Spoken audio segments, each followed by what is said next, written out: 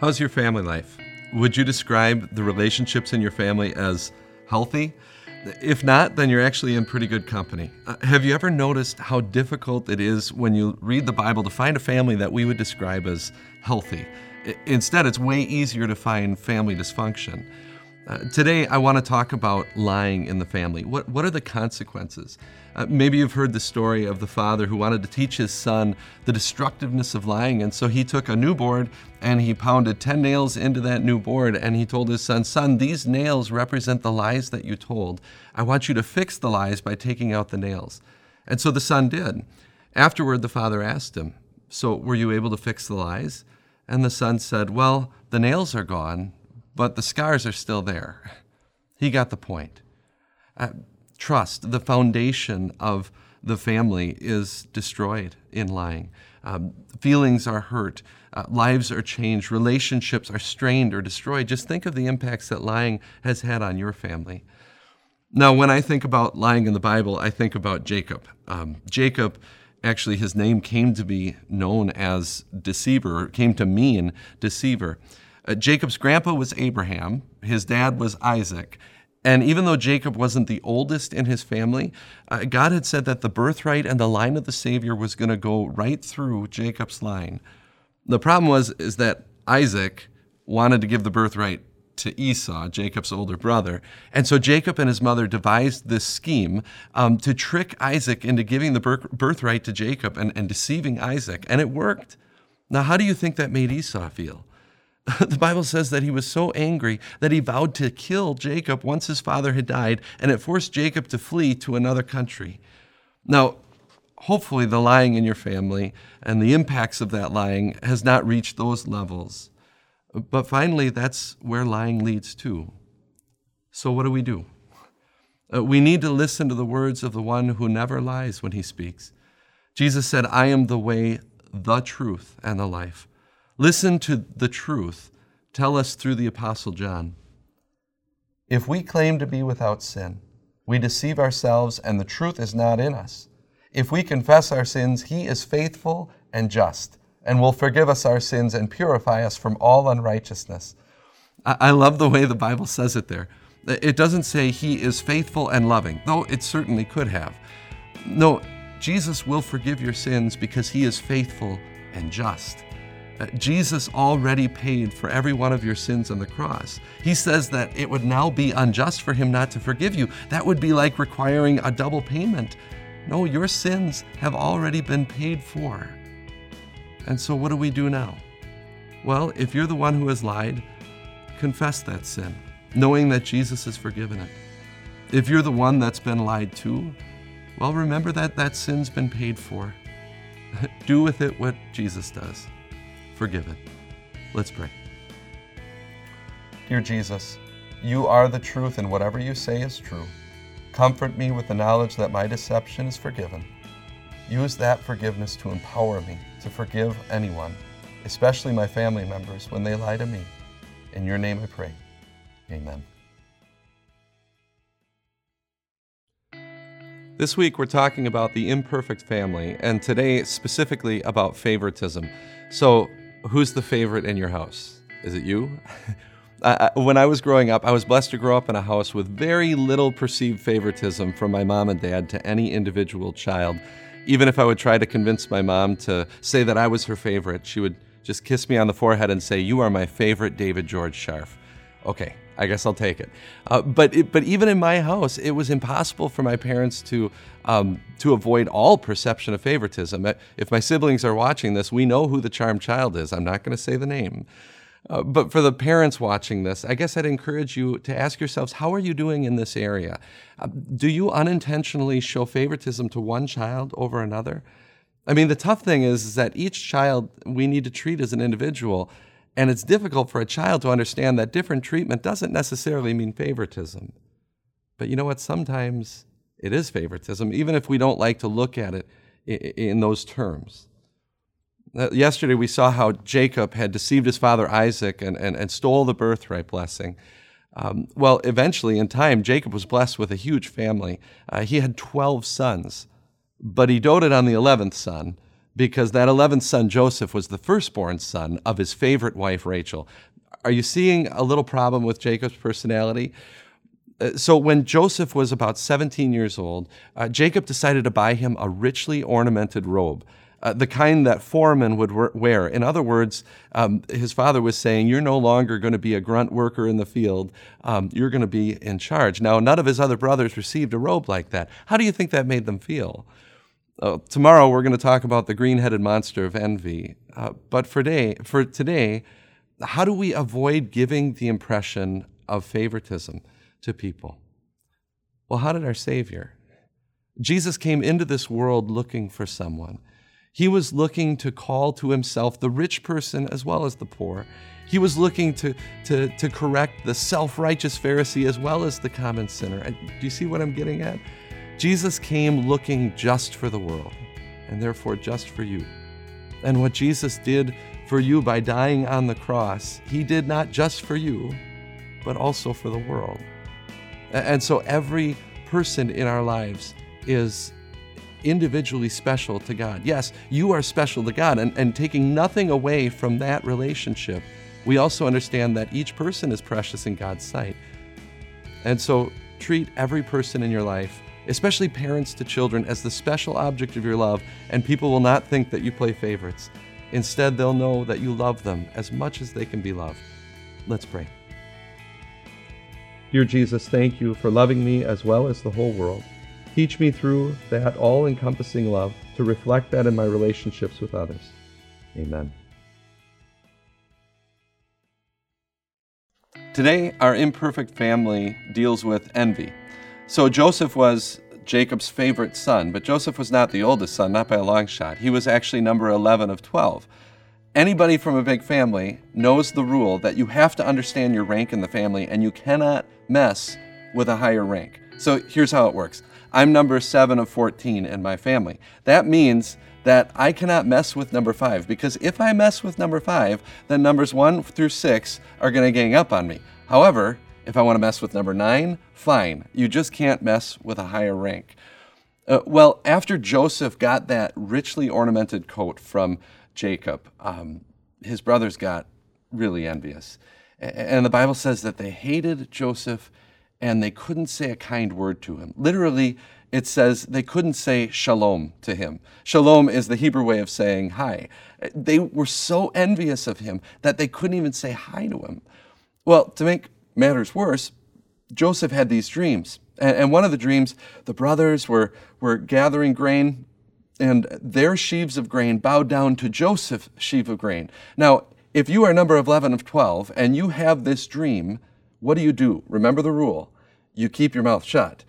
This first time, I think we can chalk it up to Joseph's being naive, but what does he do? He blabs it to his brothers. And you can just picture the scene. Crickets are chirping as he's excitedly telling the story. There's a big smile on his face, total deadpan on the brothers' faces. Let's put it this way. They were not as excited about Joseph's story and his dream as he was. But then Joseph had another similar dream, and he did it again. And the brothers got so envious that their envy showed itself in conspiring to murder their brother, in instead selling him into slavery, and then for the next 22 years lying to their father, that letting him think that a wild animal had ripped Joseph apart. Now, maybe it hasn't gotten to that point in your family, the envy, and I pray it has not, but that's finally where envy leads. Envy is going to end up leading us to try to unfairly and sinfully take what somebody else has. Understand the root cause of envy. It's us blaming God that He hasn't given us what we think we deserve. And thank God He doesn't treat us that way. No, instead, this is what Scripture says. For you know the grace of our Lord Jesus Christ, that though He was rich, yet for your sakes He became poor, so that you through His poverty might become rich. Jesus, the one with everything, gave up everything, even His own life on a cross, so that you could have everything. That you have a Savior in Jesus who loves you, who provides for you, who listens to your prayers and answers them, who forgives your sins, who works all things out for your good. And oh yeah, by the way, has a room with your name on it waiting for you in heaven. What could we have to be envious about? Let's pray. Jesus, show me your grace in my life, and I will never be envious again. Amen. We've been talking about family dysfunction and the imperfect family this week. Today I'd like to talk about self-esteem. So yesterday we saw Jacob had 12 sons. How did that happen? Well, he had more than one wife. You see, Jacob's uncle was a deceptive man named Laban, and Laban had two daughters, Leah and Rachel. The Bible describes Leah as having weak eyes, which is a euphemistic way of saying that she wasn't very attractive, while Rachel was beautiful. Jacob loved Rachel, and he agreed to work for 7 years for Laban if he could just have her hand in marriage. And so after the 7 years of labor, which veiled daughter did deceptive Laban send into the bridal tent? Well, his weak-eyed daughter Leah. And when Jacob found out about it the next day, he was outraged. And he confronted Laban, and he worked out a deal where he could marry Rachel. And finally, he had his favorite wife. How do you think that made Leah feel? Well, she had low self-esteem, and it only caused her to have a competitive relationship with her sister Rachel for the rest of their lives. Do you struggle with self-esteem? I actually don't know how a person can't struggle with self-esteem. Here's why I say that. Because self is the problem.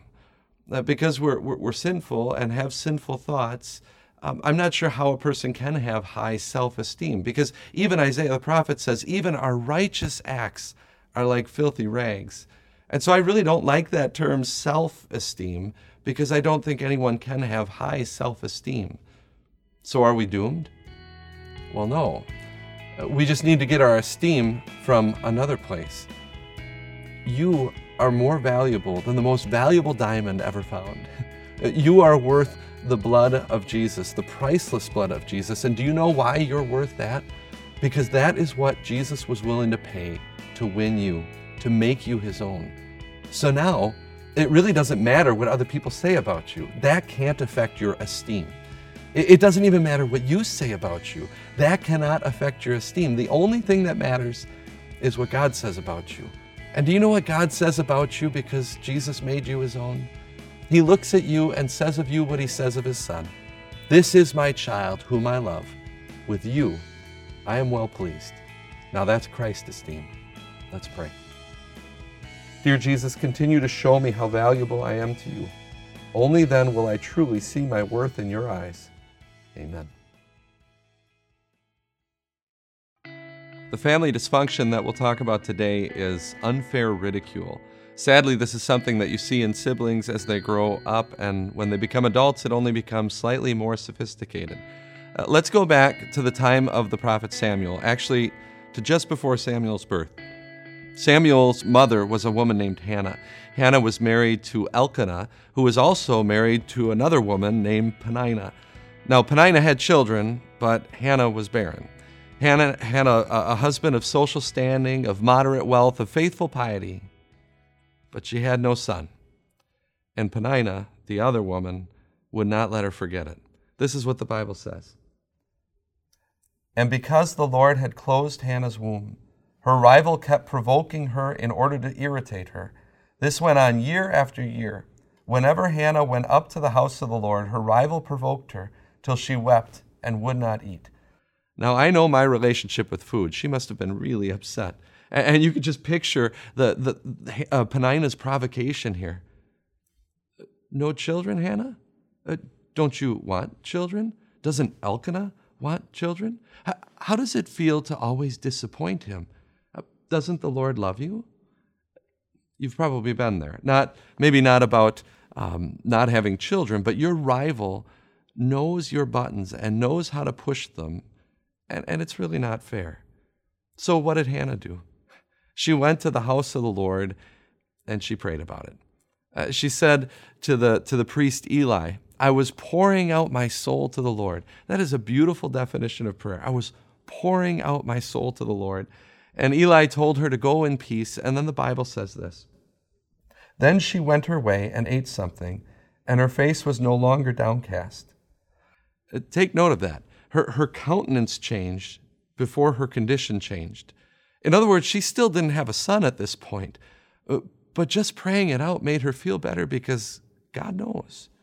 And He knows what you're going through too. Hannah poured out her soul to the Lord of hosts, assuming that the broken heart of a relatively obscure woman matters to Him. That's a good assumption. Eventually, God blessed Hannah with a child. She named him Samuel. And through that horrible ordeal, Samuel would actually bring about the salvation of a whole generation of people as he would bring them back to the Lord. Now, without Peninnah's provocation and unfair ridicule, that may never have happened. You see, God is able to take the smirks and the digs and the venom of the Peninnahs in our lives and work it out for our best. He hears us. God, whose Son Jesus took the smirks and the digs and the venom of the people at the cross, He used that to bring about our salvation. So I don't know exactly how God is going to work with whatever you have going on right now, but this I know. I know our God, and it'll be good. Let's pray. Dear Jesus, when others ridicule, point me to your promises, to your love on the cross, and use even that ridicule to bless me. Amen.